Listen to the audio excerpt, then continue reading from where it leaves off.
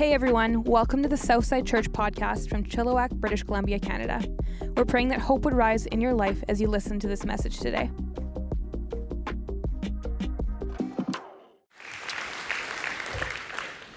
Well, I love you guys. I've been praying for you all week, whether you're watching online or in person.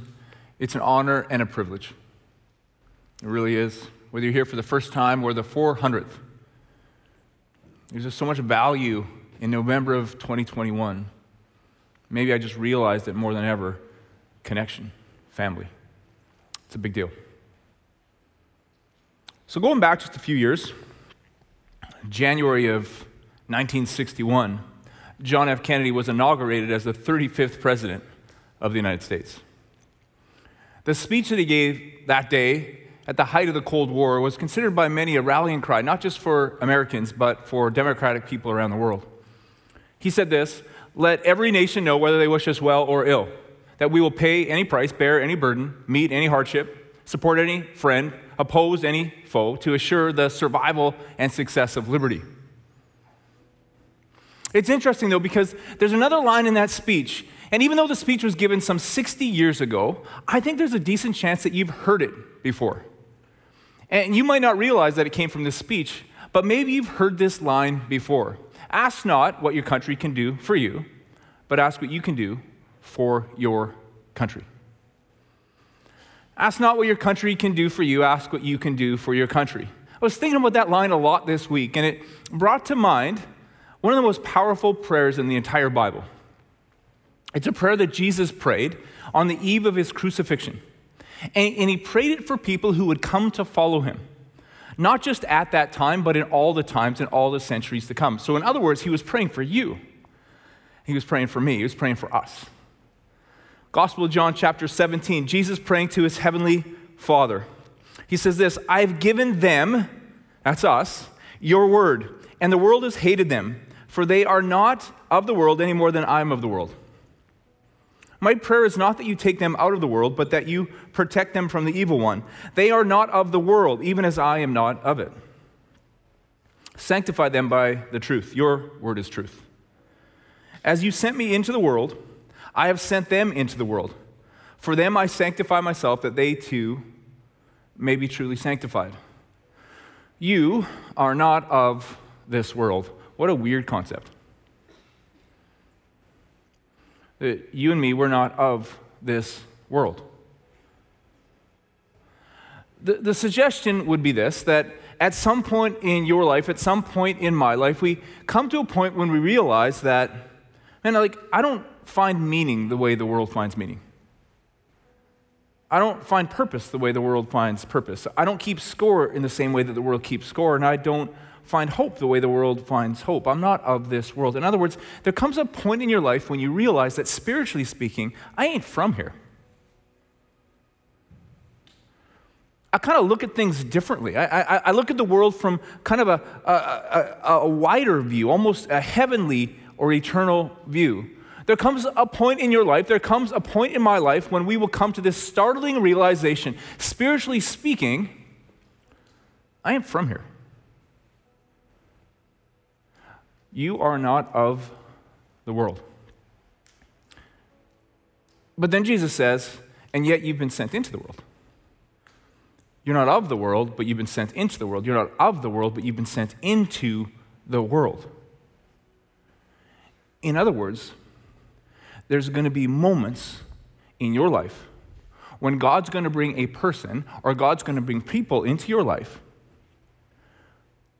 and they're going to have spent days, weeks, years trying to find meaning the way the world finds meaning, and at some point they just end up confused. You're going to bump into people who have spent years trying to find purpose the way the world finds purpose, and there's going to be these moments where they just feel completely aimless.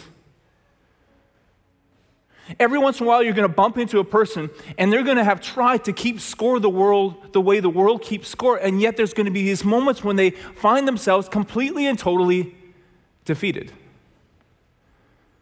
You're going to run into people once in a while who've been trying to find hope the way the world finds hope, and yet there's going to be these moments when all they feel is despair.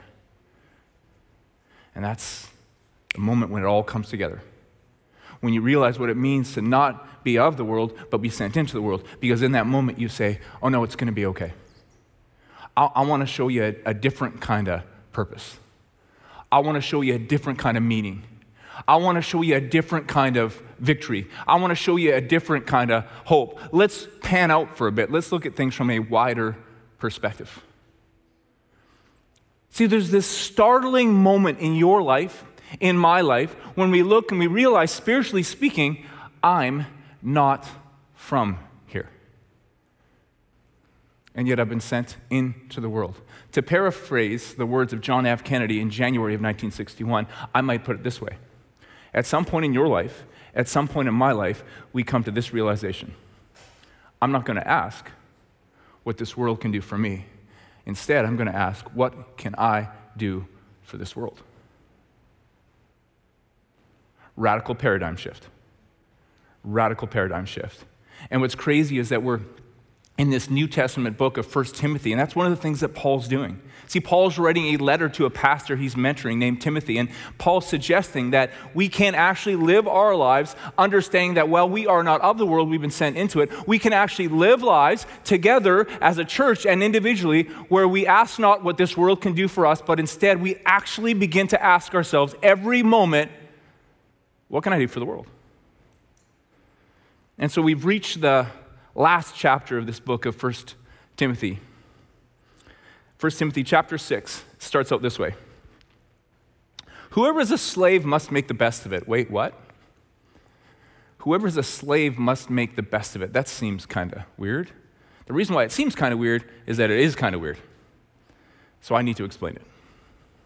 So we need to understand that at the time that Paul was writing this letter, there was two kinds of slavery in the world. The first kind of slavery is the very slavery that Paul condemned vehemently early in this same letter.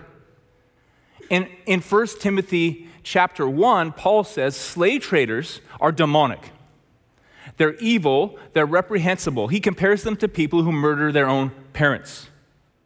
Someone who would take someone against their will, coerce, manipulate somebody until they're nothing but a piece of property, stripped of all human rights and all human value. That's demonic. That's evil. Paul condemns it. So he's certainly not in this passage saying, hey, if you're a slave like that, you know what you should do? Just make the best of it.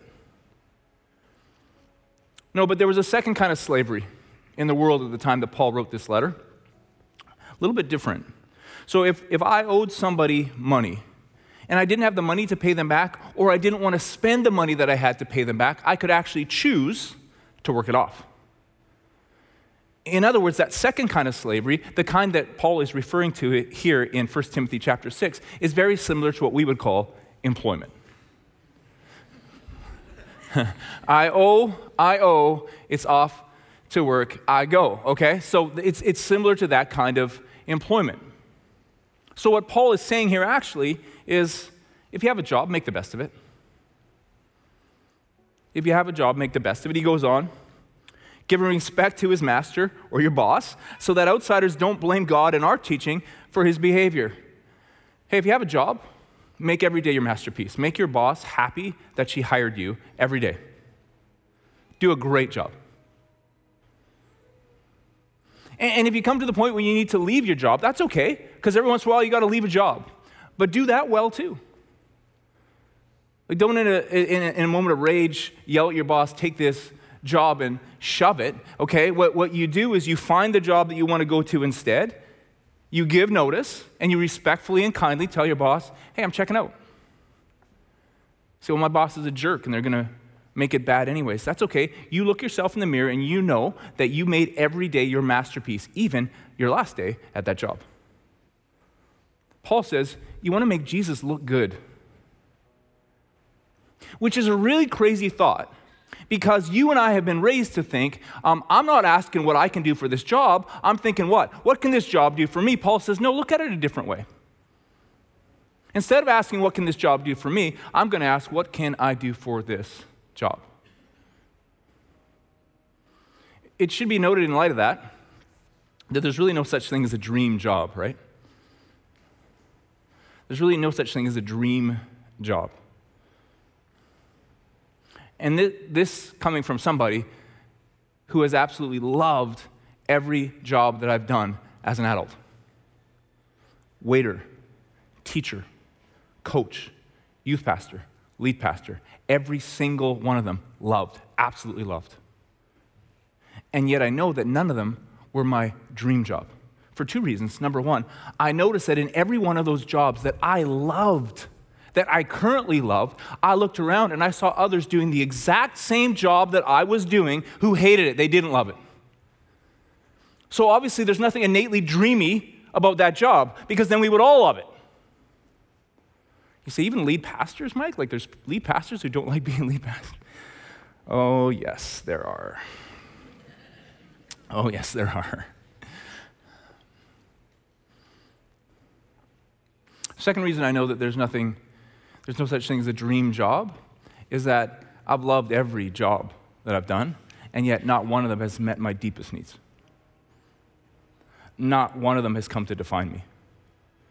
Not one of them is finally fully satisfied. Not one. And I've loved every one of them.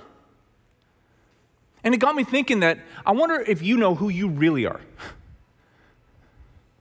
Like, do you understand that the God who spoke the universe into existence thought you up? That you started out as a dream in the mind of God. You're His idea. He created you on purpose, with a purpose, for a purpose. You are not a mistake. And while we say He's the God of the universe, and that's true, He's also the God of you. Like He knows you. He's with you. He's for you right now. He loves you so much, in fact, that He sent His Son to die for you, to unequivocally establish once and for all your incredible value. You are a child of God. You are a child of God. You are loved. You are valued. You are cared for right now. Not some idealized version of you. You right now. You're a child of God. You're a child of God. Maybe you're a mom. Maybe you're a dad. Maybe you're a husband. Maybe you're a wife. Maybe you're a brother. Maybe you're a sister. You're a friend. You're a friend. You're a part of this mission, this movement of God called Southside Church. You're a neighbor. What a cool concept, neighbor. Somebody asked Jesus once, who is my neighbor? And I think that Jesus would have said it this way. Who is your neighbor? Here, I'll tell you who your neighbor is. Your neighbor is that person that's going to come to you and they're going to say this: I've been spending my whole life trying to find meaning and purpose and victory and hope, and I can't find it. And in that moment, you're the one that gets to say, hey, can we step back for a second? Can we look at life from a wider perspective? I think I can help you find everything that you've been looking for. You're a child of God. Maybe you're a spouse. Maybe you're a parent. You're a friend. You're a neighbor. And every one of those things is infinitely more important what you happen to do for work.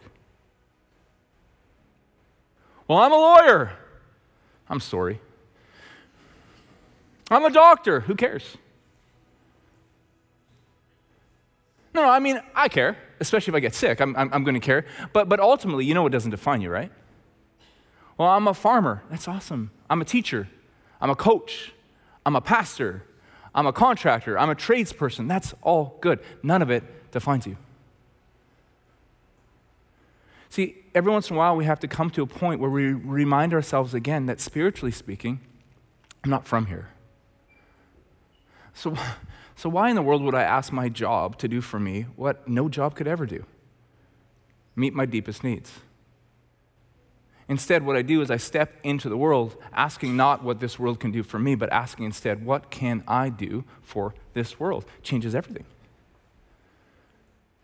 And Paul goes on in this passage to kind of explain what it is to say that spiritually speaking, we're not from here. He says this: these are the things I want you to teach and preach.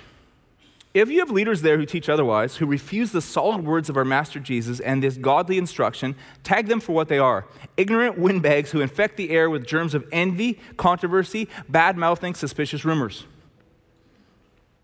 Eventually, there's an epidemic of backstabbing, and truth is but a distant memory. Here's the truth. Here's the truth. So when I stand up here and I say, spiritually speaking, we're not from here, here's the truth. This is what I mean. We believe in a triune God. The Trinity, the Father, the Son, and the Holy Spirit. The Trinity. One in essence, three persons. And we believe that in the beginning, that time plus matter plus chance didn't build all of this. That God spoke the universe into existence. And the same God who spoke the universe into existence, the same God who created the heavens and the earth, created men and women in his own image. And he created people to live in worshipful, unbroken relationship with that same God who created them. But because he wanted relationship with people, he gave us free will, because there can be no relationship without free will. And the first man and the first woman used that free will to walk away from that perfect, worshipful, unbroken relationship with the God who created them, which was a really bad day for you and me. Because when they walked away from God, well, God is life. God is light. God is hope. So when they walked away from God, they walked us into a place of darkness, despair, and death. But God had a plan. The second member of the Trinity, Jesus, stepped into human history, came as a baby, born in a manger in a stable in a little town called Bethlehem. And Jesus grew up. I want you to think about that. Jesus grew up and he lived his life. Why? Because God wanted to illustrate his character and his nature in a way that you and me could fully understand. So we look at Jesus and we see that he preached and he healed and he taught and he resisted religiosity. And we understand God is not only great, but he's good. He's grace, he's mercy, he's love, he's hope. And that same Jesus died on a cross and rose again. And because of that, our past can be buried, our present empowered, our future redeemed, death defeated, our eternity secure. And after Jesus ascended into heaven, he sent the third member of the Trinity, the Holy Spirit, to live with us, to live in us. And the Holy Spirit gives us strength. How much strength? Brianna sang it earlier. Just enough to take one next step. That's how much strength he gives you.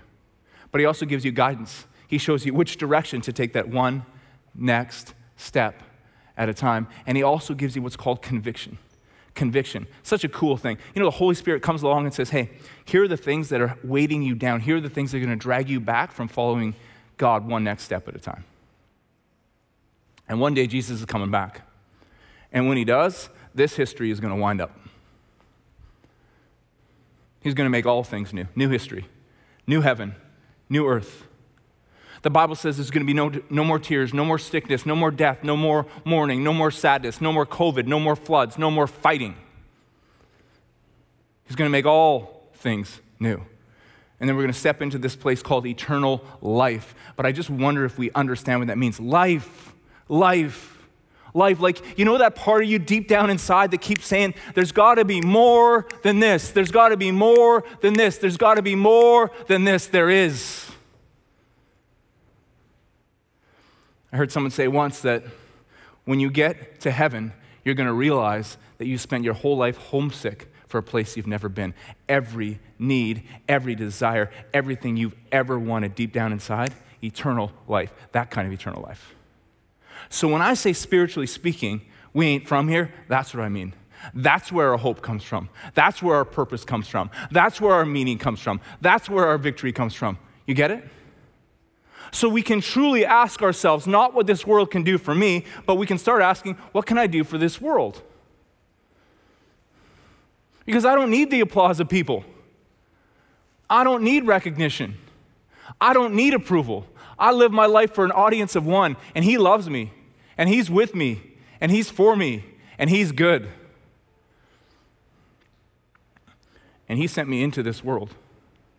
Not for me. Not for me. Not to ask what this world can do for me, but instead to begin to ask, what can I bring to this world? How can I bring meaning? How can I bring hope? How can I bring purpose? How can I bring victory to the people around me? The Bible says, you can really boil it down to this, just love God and love people. Just love God and love people. That's how it looks. Because if you lose sight of that, Paul says, you're going to think religion is a way to make a fast buck. You're going to think religion is a way to make a fast buck. Interesting segue, hey? Now we're talking about money. Here's why. Ask not what this world can do for you, but ask instead what you can do for the world. Neat. Real neat, right? Real easy to say when I'm standing here. You understand we've been raised to believe, to live the opposite. Everything inside of me asks instead, what can this world do for me? Because I've been raised to ask that question. You understand? We're born into it.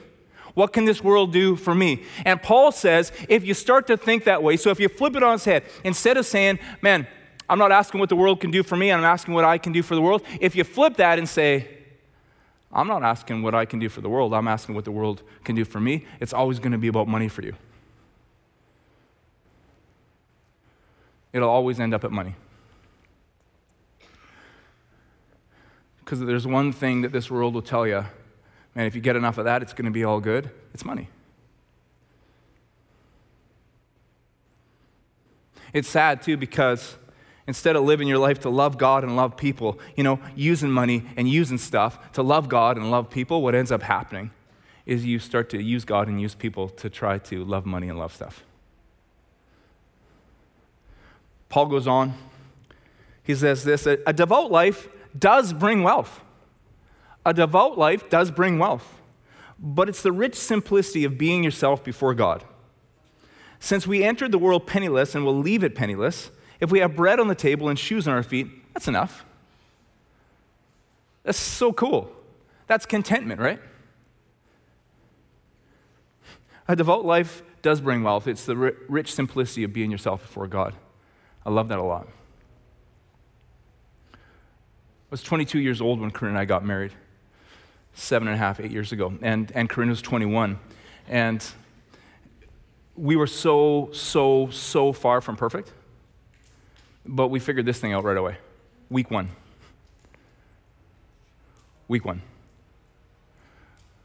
We understood that when you decide that you're going to ask what this world can do for you, it's going to become about money. And so we wanted to be really, really clear from week one on in our marriage that we were trusting God more than we trusted money. And when Paul talks about a devout life, what he really means, the Bible talks about this concept of tithing. This concept of tithing. Tithing is really simple. It's radical, though. It's so radical. Tithing is this. You assume that everything you have comes from God. It's a blessing from God. And what you do is you bring the first tenth of what he's given you back to the church. Here's the radical part of it. Simple but radical. Because you actually believe, listen to this. You actually believe that the God of the universe can bless you more with 90 than you could bless yourself with 100%. That's what it is. And we were so far from perfect, but we had this figured out from week one. And you know what we've experienced throughout our whole lives? The rich simplicity of being ourselves before God. The idea of living our lives, not asking what this world can do for me, but asking what I can do for this world. It's amazing. See, because if you flip that on its head, you end up in this race. And you're running. It's a race called Rat. Have you ever heard of it? You're in this race, and you're running. And the thing that sucks about the race called Rat is you think that there's got to be a finish line. Don't races have finish lines? Okay, and so you're waiting, and so you come around a corner, and you say, surely around this next corner, I will reach the finish line to the race called Rat. And you come around the corner, and there's no freaking finish line. You're like, you got to be kidding me. I guess I got to run a little bit harder. And so you keep running, and you say, well, up that next rise. When I crest that next rise, the finish line will be there. What's the finish line? I don't know. Rest. Contentment. A feeling of, you know what? It's actually enough. And we come over the next rise. Guess what? No finish line. And it's heartbreaking too, because people get near to the end of their lives and it hits them finally when they feel like it's too late. It hits them. There was never any finish line. And you end up miserable and exhausted. That's the race called Rat. And so God had this idea. God says, why don't you invite me into your financial world? You do that when you tithe. And the minute that you trust God, the minute you invite God into your financial world, guess what you realize? Oh, the finish line was right there all along. Shut it down, man. Stop running. The rest is right here. The enough is right here. The contentment is right here, right now. It never came out there. it always came from him in here. Over the last few weeks, I've had some people come to me and say, man, it's amazing how Southside Church stepped up with flood relief. And I think it's so nice of them to say. It's so nice of them to say, but it's actually incorrect. It's actually incorrect. It's the same thing that I feel when someone says to me the other day, man, I saw the new Southside building. You must be delighted with it. That's really nice to say, but it's actually somewhat incorrect. So when people say to me, Southside Church really stepped up over these last 2 weeks during flood relief, my only problem with that statement is, well, no, we've always been doing this. You just noticed over the last 2 weeks. You understand what I mean? There's a core group of us that a long time ago figured out that, spiritually speaking, I ain't from here. And so we made the decision that instead of asking what all these people can do for me, we kind of came to this conclusion. Why don't we do this instead? Why don't we ask what we can do for the world? It's getting close to year end, so a lot of compiling is happening, a lot of numbers being crunched. Not necessarily my forte, but others do it well. Someone said to me the other day, hey, you want to know how much money Southside Church spent this year? Which, by the way, who's Southside Church? It's you. It's us. You want to know how much money Southside Church spent on tangible help this year? I said, what do you mean? Oh, like diaper bags.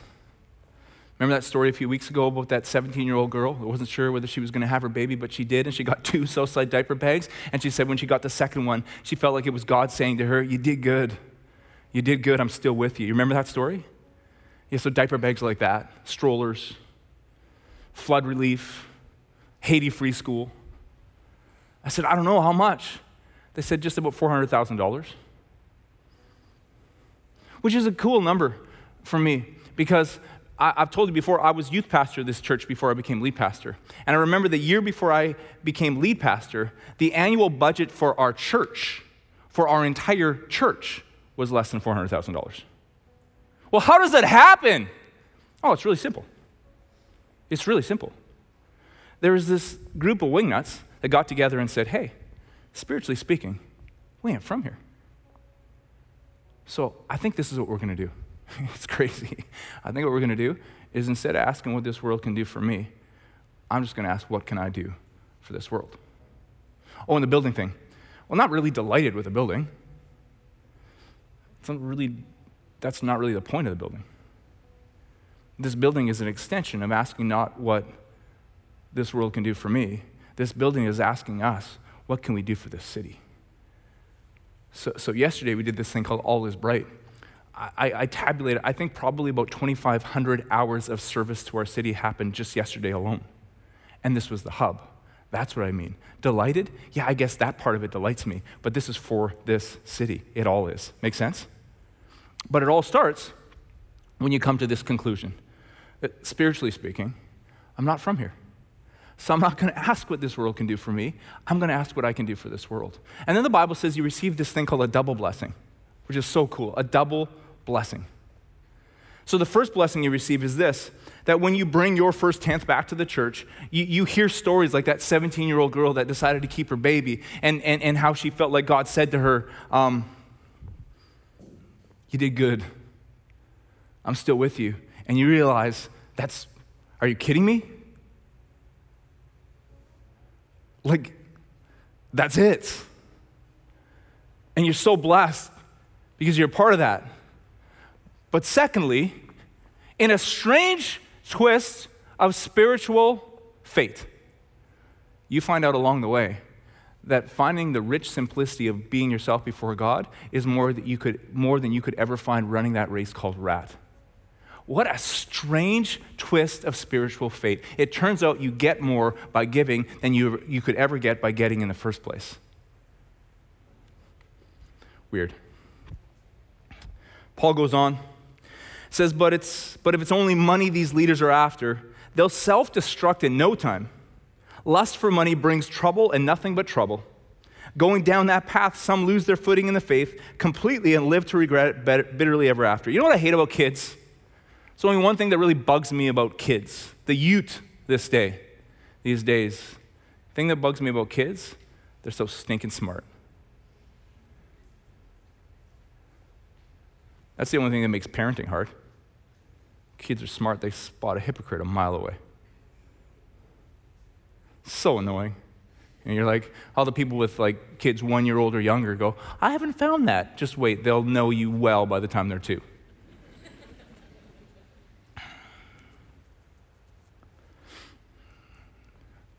Here's what's sad in a lot of North American churches.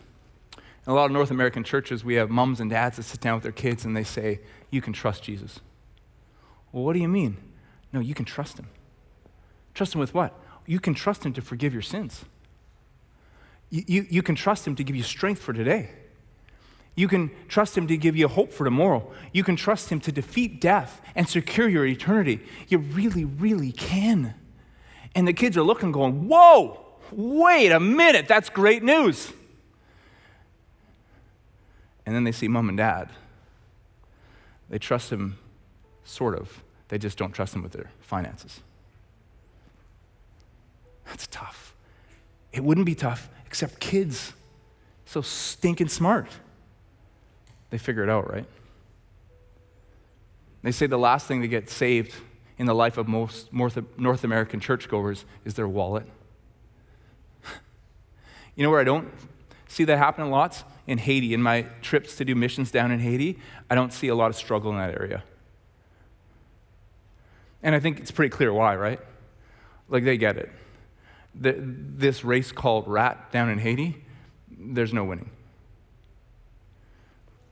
But it's so hard where we're from, because if there's any culture in the history of the world that could convince ourselves, you know what? This could really finally fully satisfy me. This whole money thing could work for me. The culture that would struggle with that more than any other culture in existence is our culture. And it's sad because kids, so stinking smart, they watch you and they see, I thought I was going to see an abundant life. I thought I was going to see faith, but I say this race called rat, and I see you miserable and exhausted. And you've shown them misery and exhaustion, but you've never shown them the upside-down reality of the open-handed life. I had an invention, and I think it's going to be big. I just have some technological glitches to work out, okay? So tell me what you think of it. It's called a truth-telling t-shirt. Okay? Truth. It's just a t-shirt that always tells the truth, no matter what. So you walk into a restaurant, and you say to the host, hey, I'm taking her out on our first date. Can you get me a really good table, right? And then he looks at your shirt, and your shirt says, lousy tipper. Huh. Oh, you're doing online dating, right? And you scroll through, and you see someone you're interested in, and you click on their picture, and you're just about to send them a direct message, but you take a more careful look at their truth-telling t-shirt. Everyone has to wear it. That's part of the law. That's part of my invention. You have to wear it at all times, okay? You can have 2, so you can wash one once in a while, okay? But you look carefully at the picture. You're just about to message this person, and their shirt says this, alarming halitosis. Think it over. Think it over. Or you're just about to ask someone for a date in the lobby after church today, and you read their truth-telling t-shirt, and it says this, passive-aggressive powder. You like the silent treatment? I hope so. Or it's your first day at a new school, first day at a new job, and this person's just being so nice and so helpful, and you can't believe it. You look at their truth-telling t-shirt, it says this, I'm only being nice to you because I want something from you. Or you're in a conversation, and you're telling a story. Ever been here and you get this sinking feeling? You're telling a story, and this person's looking at you going, wow, that's crazy. Wow, that's crazy. And they keep saying, wow, that's crazy. And you're just like, I'm not so sure. And you read their truth-telling t-shirt. It says, I'm not listening to a word you are saying. It's a big t-shirt. I'm just thinking about what I'm going to say, right? Good to know. Good to know. Spiritually speaking, the Bible says, money is your truth-telling t-shirt.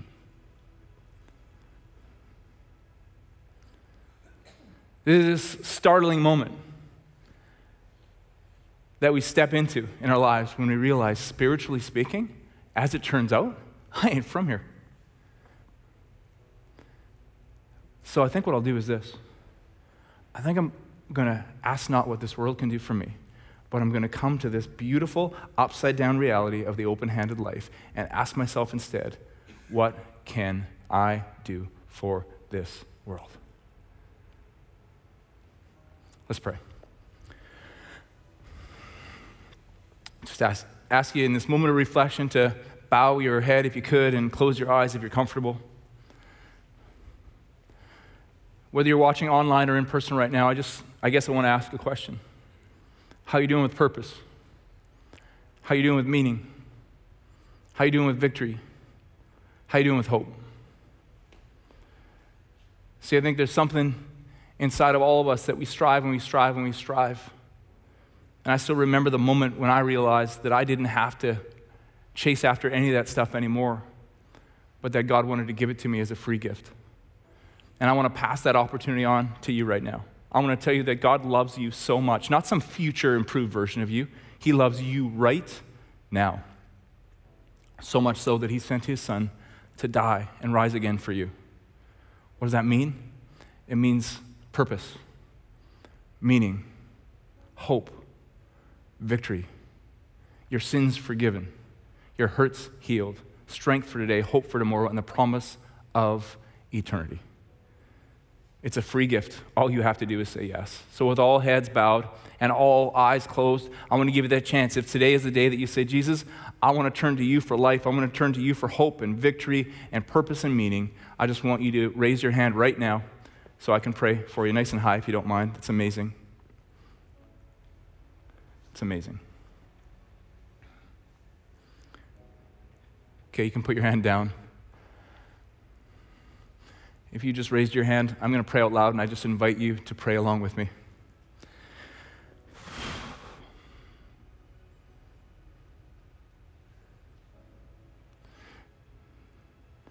God, I just think about that song, Peace Came Down. I thank you that that's what's happening right now. I pray for your peace into my life, in place of anxiety, in place of stress, in place of worry, in place of fear. I pray for peace. Jesus, thank you that you died for me. I ask you to be my Savior. I pray that you would forgive my sins. Give me a fresh start, a clean slate right now, and thank you. And remind me over and over and over again that I am fully, completely, totally loved right now. And thank you that you rose again for me. Jesus, I ask that you would give me strength to rise, to become the person that you created me to be, today, tomorrow, and forever. And God, for all of us, I'm just so thankful for this family called Southside.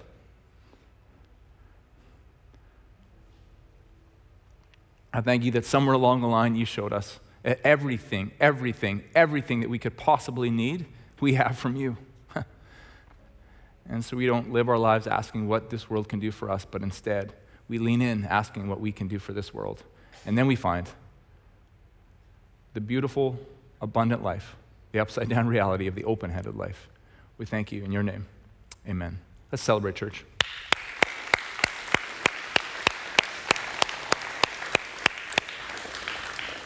Two things for me. There's a lot going on right now, and I've just picked two of them to bring up to you. I could talk on and on about this is great. Wonder Drive-Thru's coming up. It's going to be good.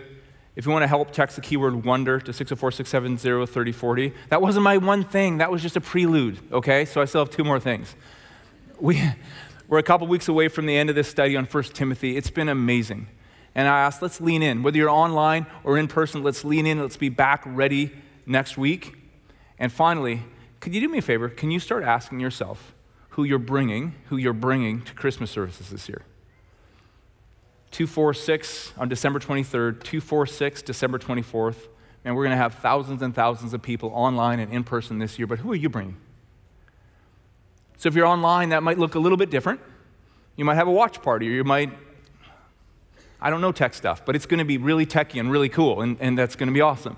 And if you're in person, You're going to come and if you're online, by the way, we do up Christmas really big, and we do cookies and stuff like that. So get a hold of us. If you want to do a watch party, we'll send you some cookies. We'll send you, that sounded kind of lame. It's going to be amazing. We're going to send you some cookies. Hey, Christmas is going to be good. Bring people. Love you. See you next week. Thanks again for listening. To hear more messages like this one, make sure to subscribe and check out our podcast channel for past episodes. And to stay up to date with all things Southside, follow @Southside_Church on Instagram. We love you guys. The best is yet to come.